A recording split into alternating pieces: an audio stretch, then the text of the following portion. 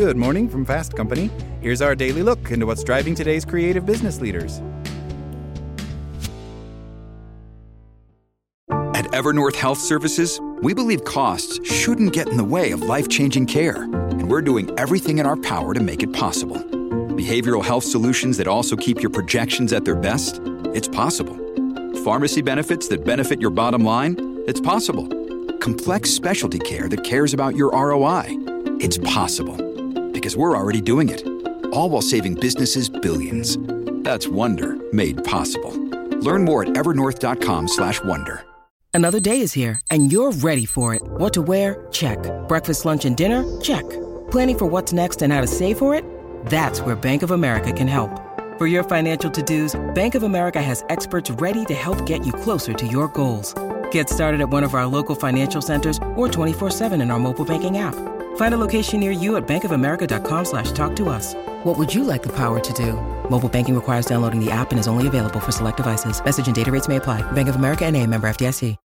Although there is no real consensus on the overall return on investment of virtual work, or WFA, working from anywhere, academic evidence suggests that when managers are willing and able to evaluate and reward employees for what they actually produce or deliver, provided they trust their employees, virtual working allowances do boost the team's and the organization's performance and ability to innovate. That said, the effectiveness of virtual work depends on mixing things up and allowing people to recharge their psychological connection with some in-person time. Just because working remotely could make you more productive doesn't automatically mean that your manager will trust you. In fact, studies indicate that trust is generally harder to elicit when you are working from home, not because managers, as humans in general, have an unhealthy tendency to believe or trust what they see, even when appearances can be deceiving. So what does the science tell us about what your boss may think of you if you are working remotely? Even before the pandemic, there was a well-known tendency for managers to distrust employees who worked from home, particularly when they did not regard them as conscientious.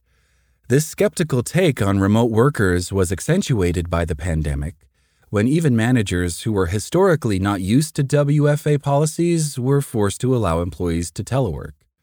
There is an obvious paradox underpinning the belief, shared by many managers, that the very same employees who are allegedly too unmotivated or disengaged to be productive when working at home will somehow turn into super enthusiastic productivity machines because they are forced into the office. Optics trump reality. When managers are able to see workers looking busy, they may experience a feeling of comfort, namely the warm illusion that their mere presence may have some magical motivational effect on their teams, driving people to peak levels of focus and productivity. However, what they may actually be witnessing is not strong work performance, but rather employees engaging in performative work. There are fewer incentives to engage in productivity theater when you are working from home. Just because people attend multiple Zoom or Teams meetings doesn't mean they are contributing to them or even partaking in them.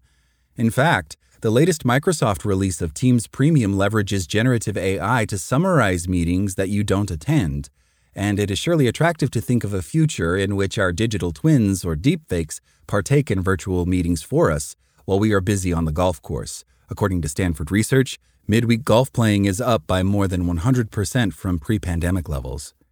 Still, there are potential harms to your relationship with your boss if you decide to be remote too often. Research shows that telework reduces formal communication between employees and their direct manager, while also increasing interpretation bias, which is the academic term for misunderstandings.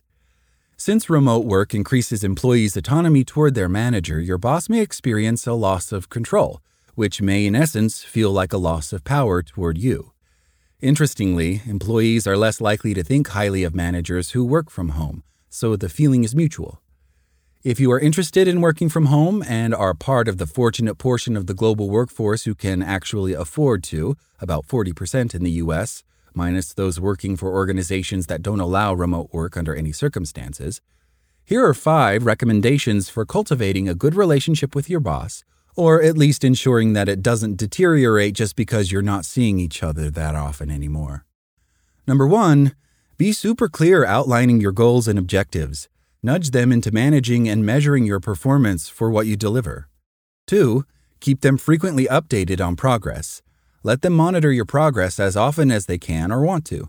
Ideally, give them access to any live or real-time data on how you are performing. 3. Schedule the necessary in-person time. Meeting in person is key to recharge trust and invest in the emotional and psychological connection that can make online meetings more tactical, operational, and task-oriented. 4. Don't disconnect from the team, whether your colleagues and teammates are working from home or at the office, especially if they are mostly at the office when you are not. Be sure to keep in close contact with them, understanding not just the ins and outs of their working routine, but also whichever personal or social aspects they are willing to share. Being physically distant doesn't mean you must be emotionally disconnected. And finally, be open to change. If there is evidence to suggest that working remotely has led you to be less effective than you were at the office, accept it and offer to return. Unless, of course, you are determined to avoid it, in which case you may consider changing jobs altogether. Ultimately, nothing beats a frank and open conversation with your manager about how they really feel about you working remotely and helping them understand why this matters to you. Remember, it's all about gaining and increasing trust, which can only benefit from your commitment to being trustworthy in the first place. That's all today from Fast Company. Talk to you tomorrow.